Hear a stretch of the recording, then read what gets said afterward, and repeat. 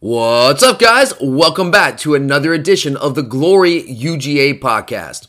I'm Tyler, and back with me today, once again with his new and improved equipment, is my co-host Curtis. We got a lot of positive feedback on social media about the equipment upgrade there on Curtis's end from his remote site. I know it's been a tough go the past couple months, but hopefully it's resulting in a much better listening experience for everyone now that we've been able to upgrade his equipment. So glad to be able to do that. But we know you guys came here to get a detailed preview of this epic early season top 10 matchup between our Georgia Bulldogs and the Notre Dame Fighting Irish. And we will get to that momentarily. You guys know our goal is to give you the most detailed breakdown of this game that you're going to find anywhere. But first, we do have a few very quick business items to remind you guys of real quickly here. Want to make sure that everyone remembers that starting next week, you will no longer be able to find our podcast on SoundCloud or Podbean. If you missed the news earlier in the week, you can just go back and listen to the Arkansas State recap show to get the entire story.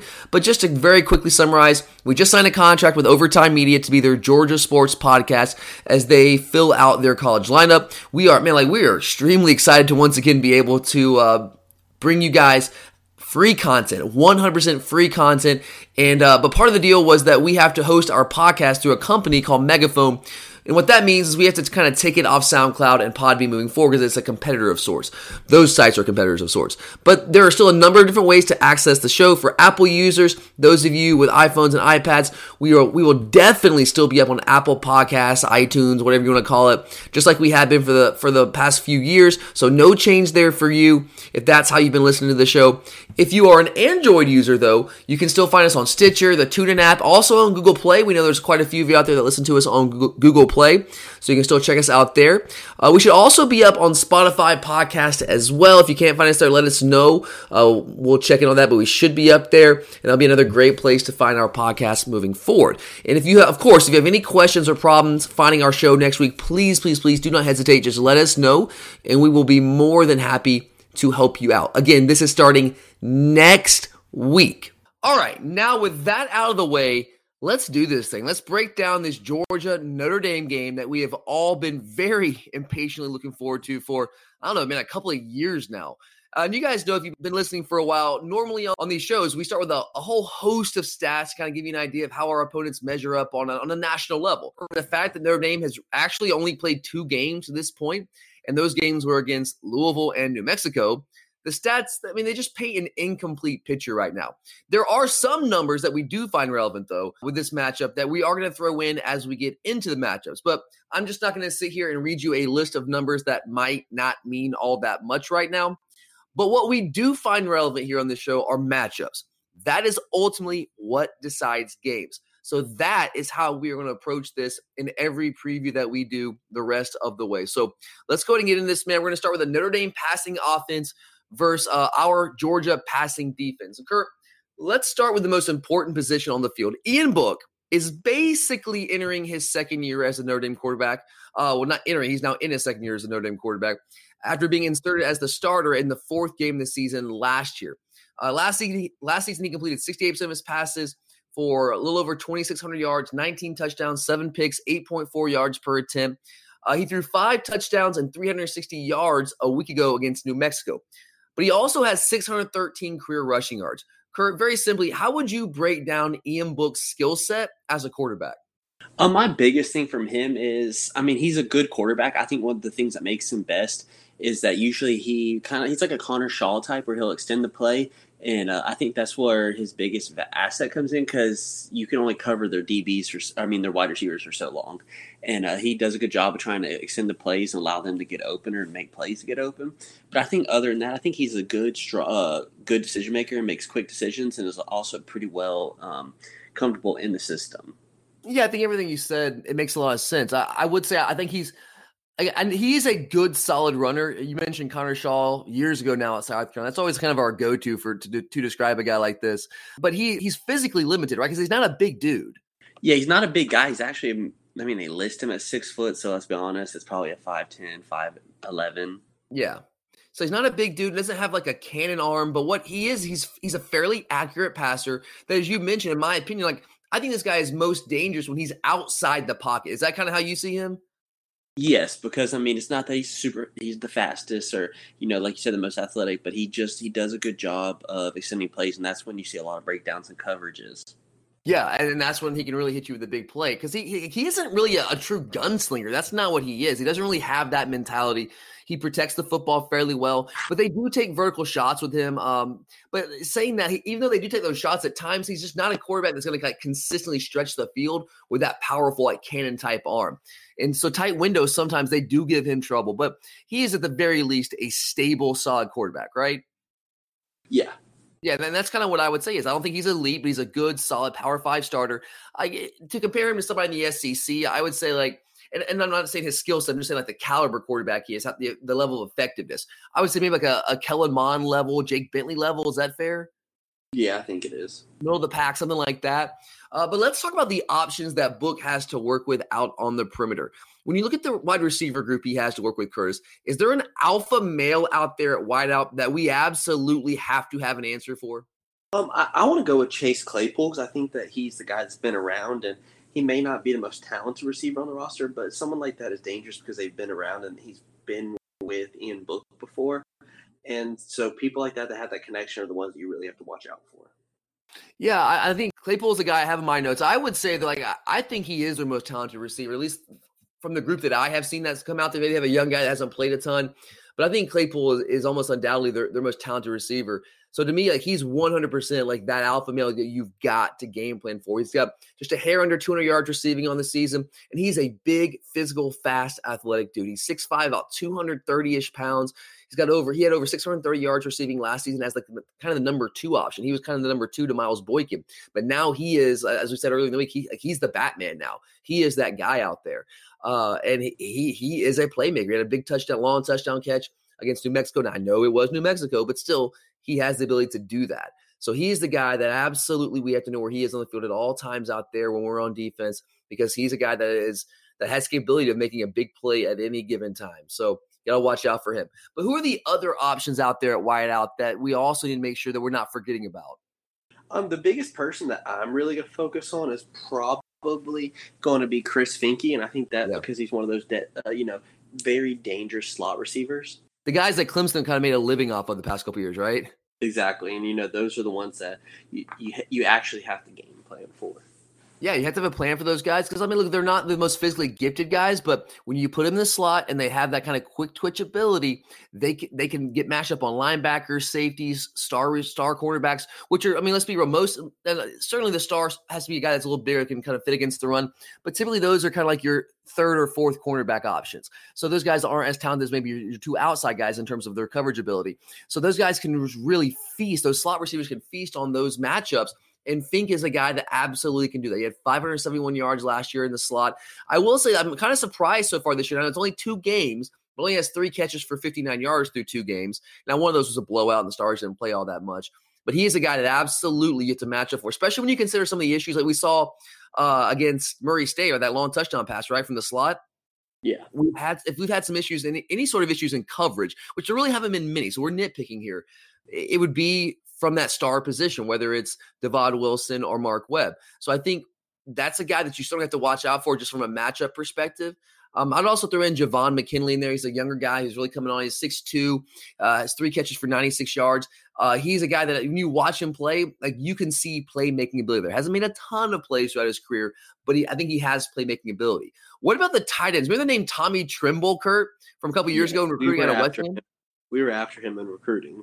Yeah, we were after him pretty heavily there. I think his dad's actually an alum here for Georgia, but he ends up at Notre Dame. What kind of could he potentially give us some matchup issues at tight end?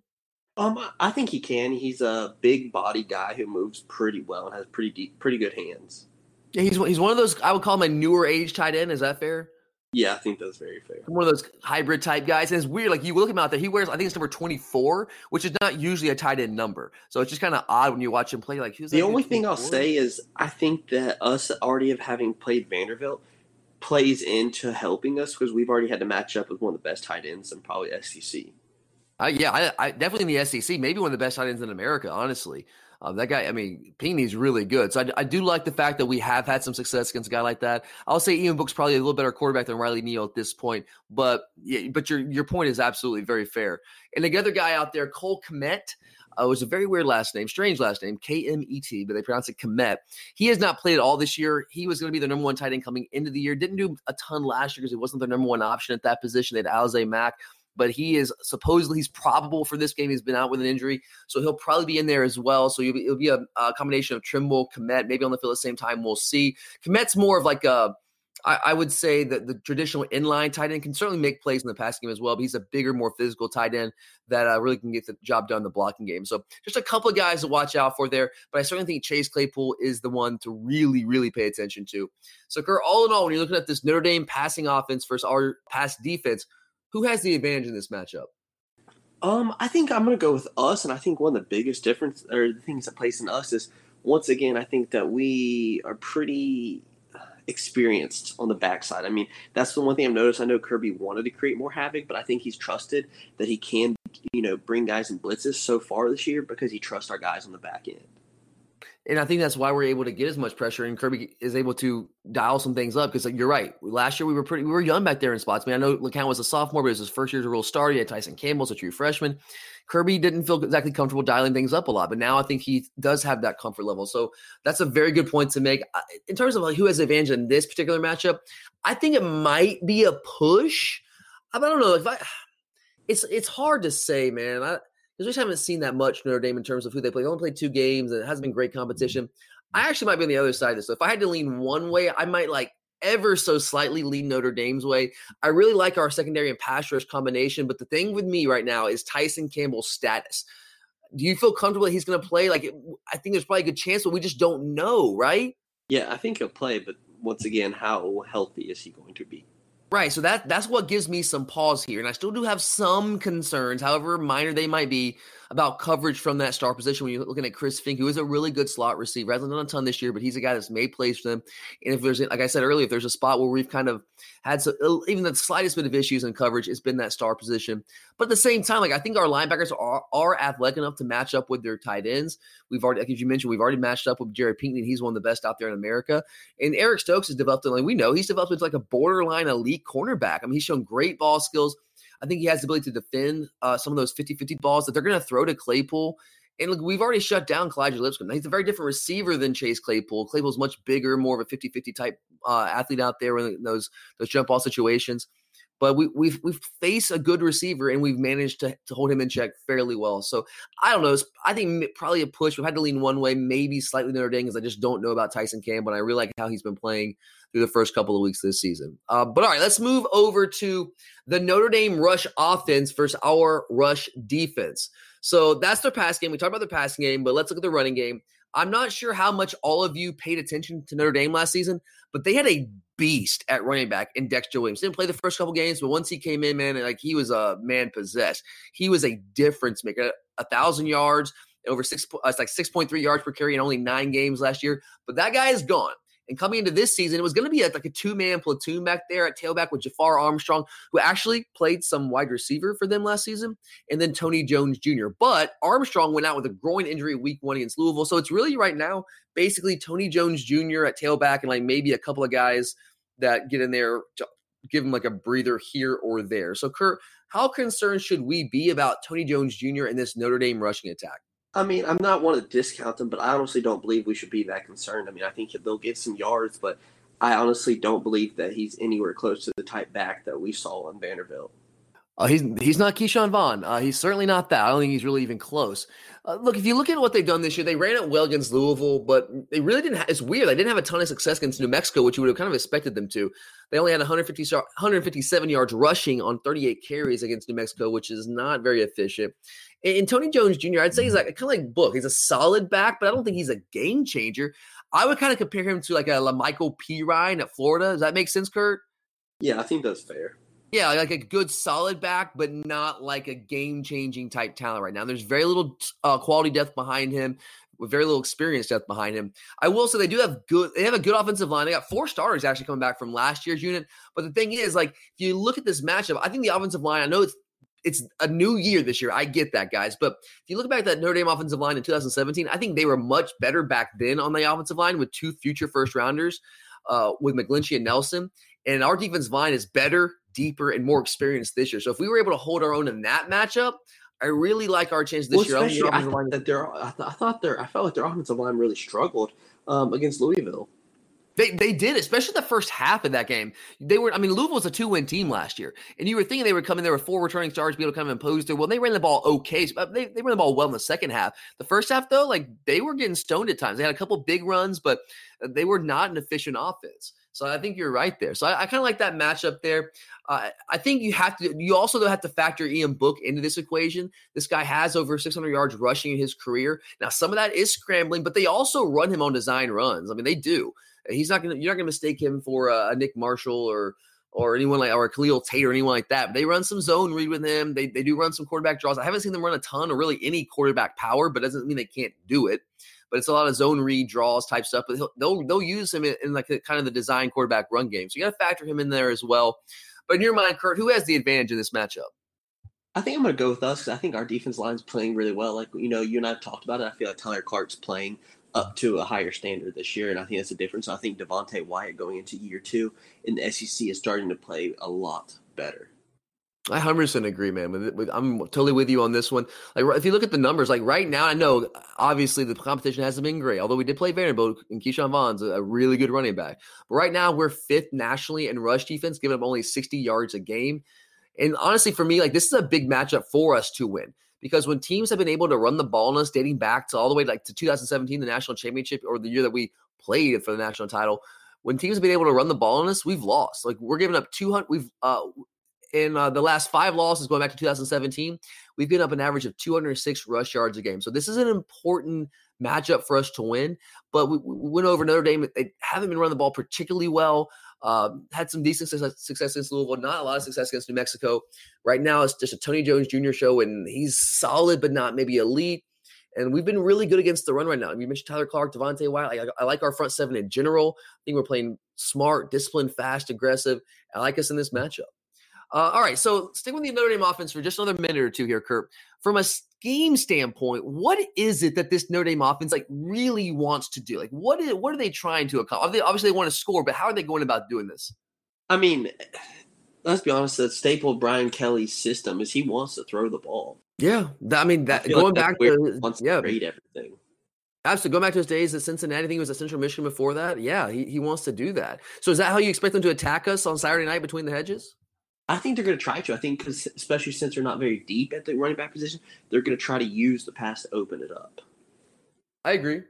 Honestly, I'll be real with you guys. I'm not one of these guys that's going to dismiss Brian Kelly. I have respect for the guy and his offensive staff. I think they're smart enough to look at their running game. Now, Brian Kelly doesn't seem like a great guy, kind of arrogant, but whatever. I think he's a good football coach.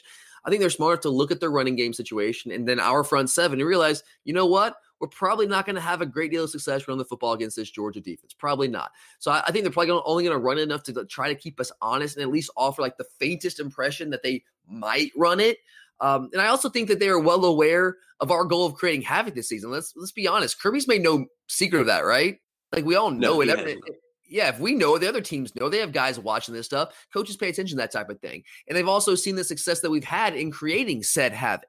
So what I expect them to do a lot of in this game is to move the pocket, get Ian Book on the perimeter where he really excels, like we talked about, and see if they can maybe hit some big plays that way. Because that is what this offense has lived off of through 2 games. And I went back and kind of ran the numbers here.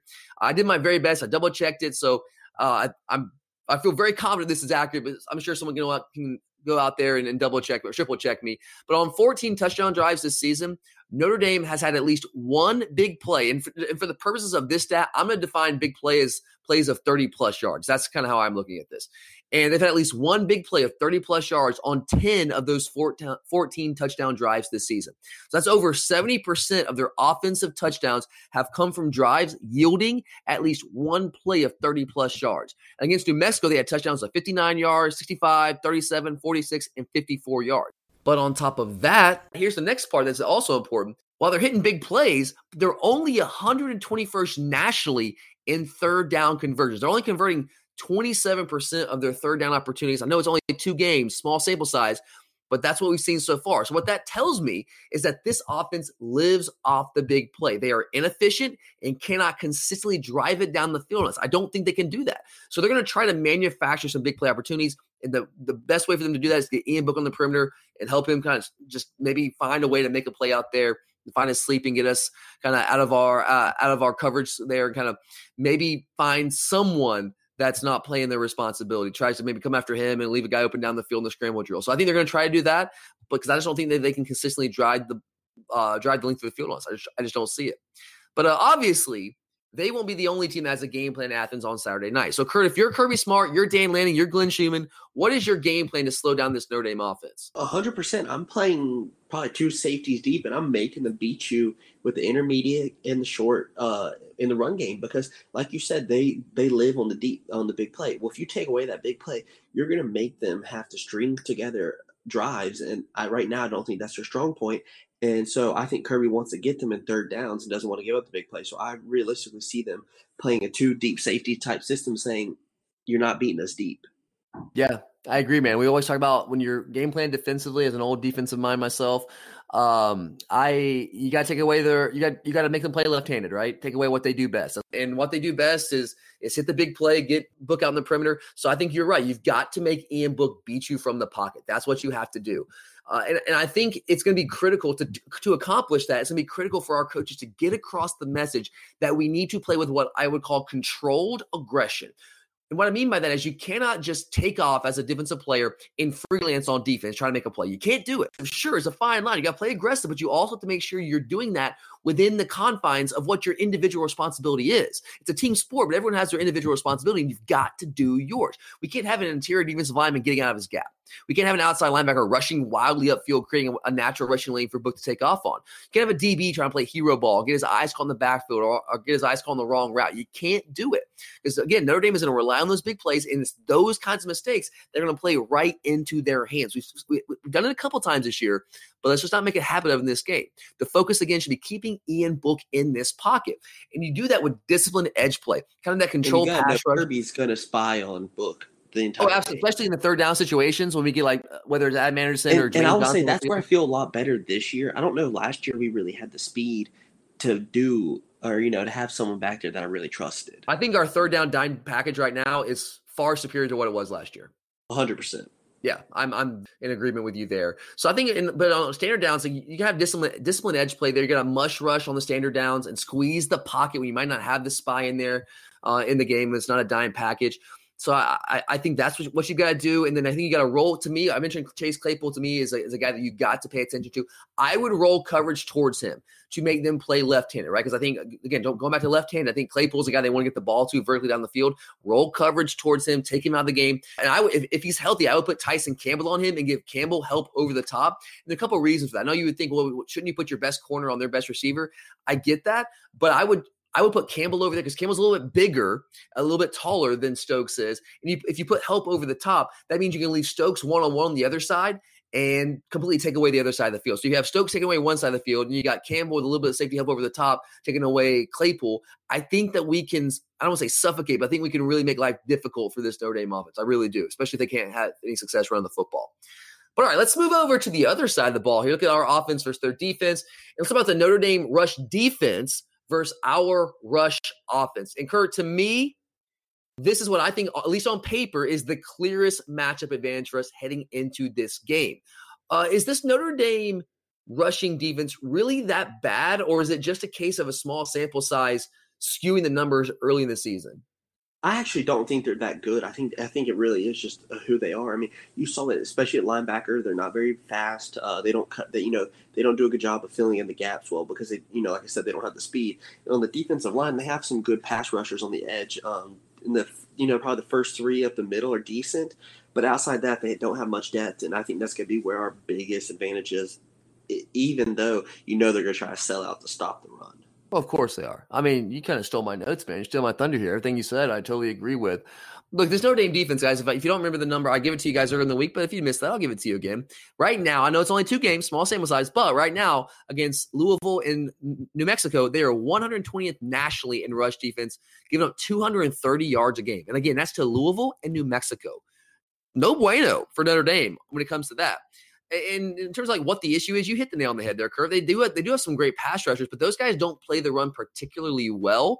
Khalid Kareem plays it fairly well. He's a little bit bigger. But Dalen Hayes and Julian Okwara, they're two of what I think are the best pass rushers.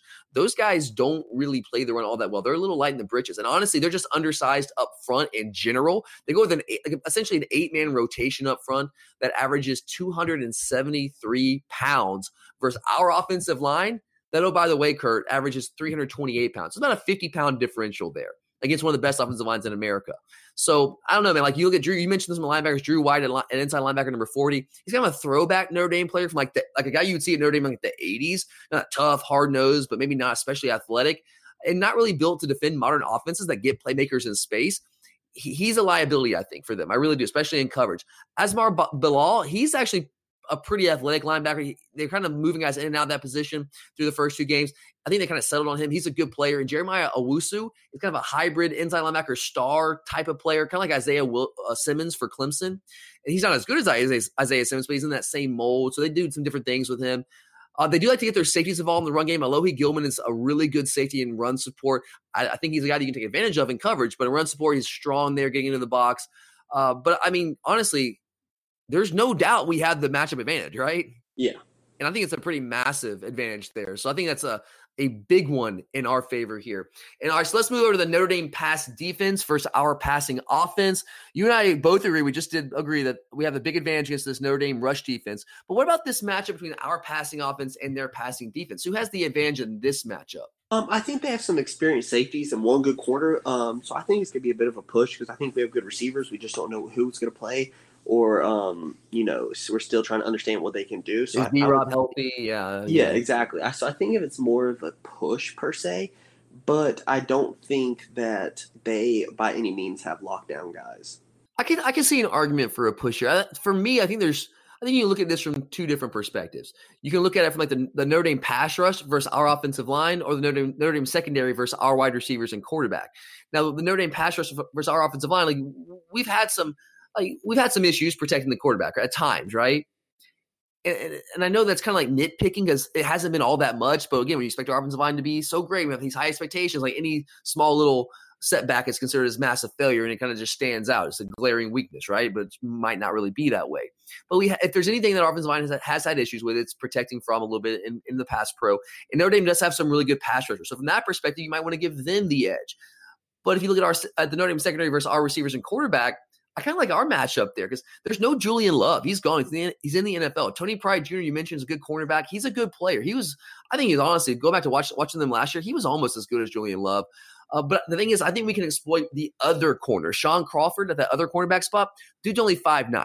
He doesn't have and we might not have a ton of experience at receiver, but what we do have is size on the perimeter and guys that can go win 50-50 balls, especially against an undersized DB like Shaun Crawford at 5'9". I look for us to get George Pickens or Matt Landers or Lawrence Cager matched up over there and trying to take advantage of that height differential and that size differential and win some of those 50-50 balls, whether it's a back shoulder, just going up and throwing up and letting those guys go make a play. I would look for us to do that a couple of times at least in this game. I also really like the matchup of our slot wide receivers and tight ends against their linebackers, safeties, and stars. And I think D-Rob, if he can get healthy, could maybe be the player of the game in this one. Him and I think Eli Wolf or Charlie Warner can have big games in this one because I mentioned their safeties like Alohi Gilman, Sean Elliott. Those guys are really good in run support. Kyle Hamilton as well. They're highly touted freshmen from here in Atlanta. From Marist, I think is where he went to. But those guys are, I'm telling you, man, I think they're liabilities in coverage. I've gone back and I've watched it time and time again. They really have to get their eyes in the backfield, especially against a team like us that runs the ball as well and as effectively as we do. You know they're going to have the mindset of stop the run. And I think we go with some play action looks. We could certainly get a step on them, and I think we can exploit them out of the sauce. Then Don Blaylock can have a big game in this one. So I actually think even though the offensive line can have some issues with pass protection, if we get in third and long situation system, we need to stay ahead of the chains. I kind of overall like us in this matchup. I could see an argument for a push. All right. So, Kurt, if you're looking at the rest of this defense, or if you're looking at our offense versus Notre Dame defense, how would you attack them? Well, first, the thing you mentioned, I think we're going to have to use their aggressiveness against them because they know especially linebacker position, places like that, they're not the fastest and the best guys. So they're going to try to do, that's going to make their number one priority is stopping our run. So that's why I think first off, they're going to sell to stop the run. We have to use that aggressiveness against them. And at the same time, we know who we are and we know what they have. I'm not afraid to run at them either, because especially at the defensive end position, they got some good pass rushers, but those guys are not big body people. They're not going to hold up continuously against Isaiah Wilson. And then also slow down their pass rush if they have to exert energy against that. Yeah, if you start, and that's the thing about pass rushing too. They don't like to be hit because by the end of the game, their body is not feeling good. They're not very energized. So I think you're going to have to run right at them. I mean, you say that a lot for people in these situations, but that really is the best way to take it out. You saw it last year against Kentucky. What did we do against Josh Allen? We ran right at the sucker, and he did nothing against us. And that's what we're going to do against Notre Dame, in my opinion. We're going to run right at those defensive ends and try to get on the edge, too, where our speed is going to show against their linebackers' lack of speed. So we're going to try to neutralize the pass rushers and then attack the linebackers in a way that they're not best suited to handle. That's a great breakdown, man. I totally agree with you. Everything you said there. I think we're going to see a heavy dose of stacked boxes early in the game. That's and one thing I want to see, too, is a spread them out. If we bunch up and tight, it's easier for them to stop the run. But if we spread them out, then you can attack that speed and the pass rushers even better. Absolutely, especially in short yard situations. That's one thing I would like to see is spread it out a little bit. Let our offensive line man up against whoever they're leaving the box when we spread it out, and I think I like our chances in those matchups. But we're going to see stacked boxes. We always do. We're probably going to see a lot of cover three so they can roll the safety in the box and still maintain that structural integrity in the back end. That's what we see every week. And so we're just going to need to do what we do in this game. I mean, of course, we're going to throw some wrinkles and some different constraints in there that we will use off of certain actions that we've shown so far. But I think it would be really misguided, honestly, to stray too far from just who we are at our core offensively. I would just go with don't outthink yourself here. You know what I mean? And I think you're right. You mentioned, I got in my notes here, run at Julian Okwara, run at Dalen Hayes, run at those guys. They're undersized and exerting energy against the run. It's going to slow down their pass rush. You got to do that. And I think, and this is big, I'll talk about this a little bit more later with our keys of the game. I think you need to stay ahead of the chains. Take a few shots on early down, sure, to loosen things up and maybe try to hit some of those big play opportunities, but take what's there. Work outside the hashes. If they're going to play a lot of cover three against us, which is what we see a lot of.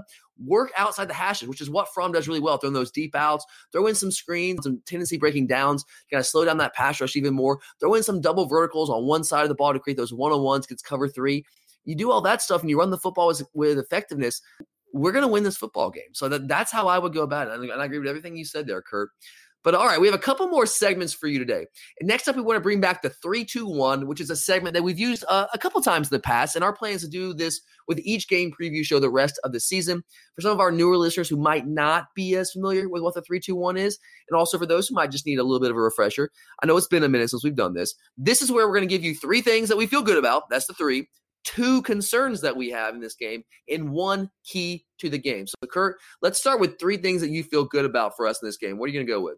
I'm probably going to start with our offensive line. I think you have to go with that. Number 2, I think I'm probably going to feel good with Jake Fromm. I think that realistically, I think that he's played in these big-time situations, and sometimes that's where you're a little scary. And Jake is really good at home. Yeah, and I think that's a big thing. And I actually probably think I feel good that we are at home. That's probably one of the big things too. I think that plays into our favor.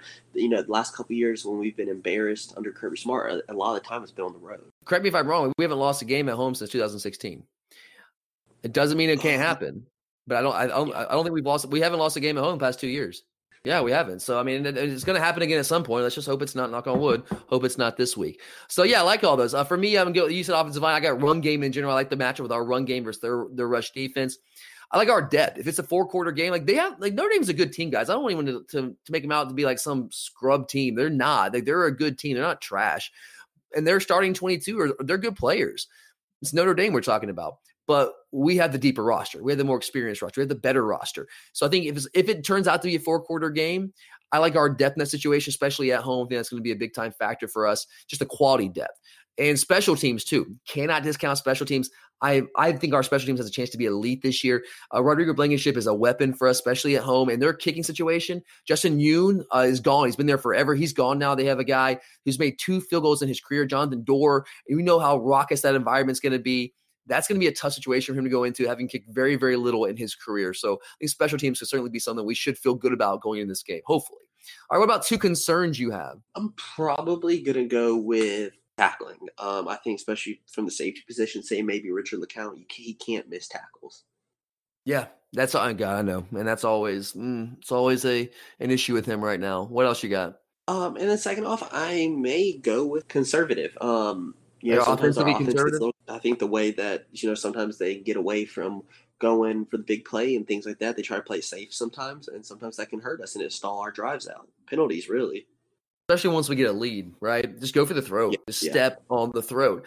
Yeah, I mean, there's a couple things. I know we've mentioned some of these already. One thing that does concern me a little bit is the Notre Dame pass rushing ability against our offensive line. I love our offensive line. Our offensive line is elite. There's no doubt. But again, we've said it ad nauseum, but if there's been any issues at all, it's with them being able to hold up in pass protection. And this is absolutely, no questions asked, the best pass rushing defensive front that we have seen to this point. And we're going to have to be ready to play. And hopefully our offensive line will be able to answer that bell. And again, when we've talked about those, mostly it's not really been like physical issues, our guys getting beat. It's been more so communication issues. So if we've worked out the communication issues, we've had some time to do that. I still feel pretty good there. And then Chase Claypool's the other concern, especially if Tyson Campbell can't go. I think that's the one dude that's a true bona fide type playmaking option for them on that offense. Ian Book can make plays too, but Claypool has the potential to be a big-time playmaker for them, and so we just got to find a way to keep him under wraps. And then finally here, Kurt, what is the one key that you have to winning this football game? To me, I think it's penalties. If we don't commit penalties and we don't get behind the chains or allow them to extend drives through that, then I think that we're going to be a hard team to beat. Yeah, I agree with you, man. I got. It's hard for me to pick between both. I'm gonna throw two out there. I know I'm breaking the rules here. The first one for me though is stay ahead of the chains offensively. Stay ahead of the chains and stay on schedule. With a pass rush like Notre Dame has, we cannot consistently give them third and long situations. I think that's the strength of this team is their ability to rush the passer. So we cannot consistently play into their hands by giving them third and long situations to work where they can kind of just pin their ears back and come after us and not even worry about our running game. If they have to worry about our run game in third and medium, third and short situations, I don't say they're going to be non-factors, but they're not going to be as much of a factor in this game as they otherwise could be. So if you stay ahead of the chains, that allows our offensive line to play with the advantage in the pass game. Just keep them off balance. And then the other thing I would say, we mentioned a little bit earlier, do not give up the big play. Do not do it. Right now we're in the top 16 and giving up plays of 20-plus yards defensively. We mentioned it earlier. Notre Dame is converting only 27% of their third downs. So they have not shown the ability to put together long drives. But and their touchdown drives average only 5 plays. 5 of 14 touchdown drives have been 5 plays or fewer for them. So just do not give up the big play in this way. And Kirby Smart's defenses are typically very, very good at this. We play with those high shells. So I feel good about it, but we can't do it. We can't screw around and give up those big plays. All right, let's the last segment here before we let Kurt do his pick for the game is let's do some over-unders here real quick. Let's do some rapid-fire stuff. So over-under 20 carries for DeAndre Swift. I'm going to go under. I'm going to go over. I'm going to go 21, barely over. I can see like 19, 21, almost a push. All right, over-under 25 passes for Jake Fromm. I might go over. I'm going to go. 25 is like the sweet spot for him. Usually if we have to go over 25 passes, that's when we're in trouble. Yeah, I'm including the short passes. And all. There's only one game where he's thrown over 25 or 26 passes in his career that we've actually won. But this is a different year, different team, different offense, different coordinator. I'm going to go – I think we're going to run the football a lot. I think we're going to try to. I'm going to go under slightly, 23, 24 attempts. All right.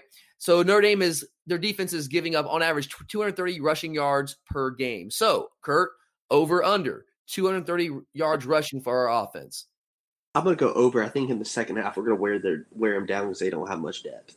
I agree with that. I think that's what's going to happen. This is what we do. We've seen it time and time again. We'll run the ball with decent effectiveness early in the game, but they'll be fresh and they'll be out motivated and they'll be hyped up and they'll have a bunch of bodies in the box. But if we just stick with it and do what we do, when the second half rolls around, we're able to roll guys in and out, and they're just worn out because they don't have the quality of depth that we have. That's why I said depth was a big thing for us. I think that we can start to hit some big plays on the ground there. So I think I'm going to go over as well. Over under 250 passing yards for our offense. I think that's the number I found that we're averaging right now on the season. I'm going to go over, even if we don't get all the yards, which you were talking about. I go over because all the attempts. I still think we go over. I agree because Jake Fromm, the thing about with Fromm is that we don't always throw the ball that much, but he always throws for a high yards per attempt average, very high yards per attempt average. I think he had like 15 yards per attempt against Murray State, over 12 against Arkansas State last week. So I'm going to go over, not a ton over. I don't think he's going to throw for 300 yards in this game. I'd say maybe in the 250 to 275 range. So I'm going to go over. All right, over under 350 yards total offense for Notre Dame. I'm going to go over. Okay, I'm going to go like ever so slightly over. I think under 400. I do too. I just think that they'll get some passing yards. I mean, for all you know, you could have a big lead and then get desperate. I mean, you just don't know what's going to happen. Yeah, so I'm gonna go safe and go over. I could see a scenario where it's under, but I'm gonna go over just to be safe here. Over under 19 points for Notre Dame because that is what they scored us in 2017. So they go over or under that total. I am going to go under. I'm going under too. I'm thinking 14 to 17. Over under 15,000 Notre Dame fans in attendance. I'm going to go under. We're giving them 8,000 tickets. I'm going to go under too. I'm thinking maybe 10 to 12,000. I mean, 15 might be the push. We'll see. But it's not going to, I don't think it's anything like what we saw of Georgia Notre Dame, right? In South Bend, right? No, not at all. No. And then finally here, over under 10 alcoholic beverages you will consume on Saturday. Under. Yeah, that's actually probably true for you. Probably true for you. All right. And finally, Curtis, since you can't be on the show tomorrow to do our picks, let's have you pick this game and give us your reasoning for that pick. I am going to go with Georgia under the 13.5. I believe that we win. I just think it'll be more of like a 10-point game, in my opinion. So a 2-score game, but maybe not a blowout like people are thinking. Yeah. And you guys will find out my picks tomorrow. I might be, as of right now, thinking something similar to Curtis right now. But all will be revealed on our Picks of the Week show that will be up Thursday night. On that show, I will give my detailed final take on this epic Georgia-Notre Dame matchup that we have been waiting for quite a long time. So make sure to check back in for that. And we have an awesome guest host lined up for that show, a long time and very loyal listener who we are very excited to have on the show. Should be a lot of fun. So definitely make sure to check back in for that. But that is all for today's show. This was a lot of fun, man, to actually get to do a game preview show after a few weeks off with the games against Murray State and Arkansas State. No one wanted to listen to preview shows about those two teams. The alternative shows were great, had fun doing that, but nothing beats a good game preview show where you just get to dig into the matchups and the X's and O's. Before we get out of here, I do want to throw out just one more quick reminder that starting next week, we will be transitioning into our new partnership with Overtime Media, so you will not be able to find our show on SoundCloud or Podbean as you have been for a while now. So if you've been listening to us on either of those platforms, I know it can be very annoying and frustrating to have to switch up how you access our show, especially if you've been doing it the same way for a couple of years. Don't worry, there are plenty of great places to find us that are just as easy to use. If you're an Apple user, you have an iPhone or iPad, Apple Podcasts / iTunes, that would probably be the best place for you. If you're an Android user, Google Play, Stitcher, the TuneIn app, and even Spotify would all be great options for you. And let us know if you need any guidance there. We will certainly be very happy to help you out. But thanks for listening, guys. We really appreciate that. For Curtis, I'm Tyler. And as always, a big time Go Dogs!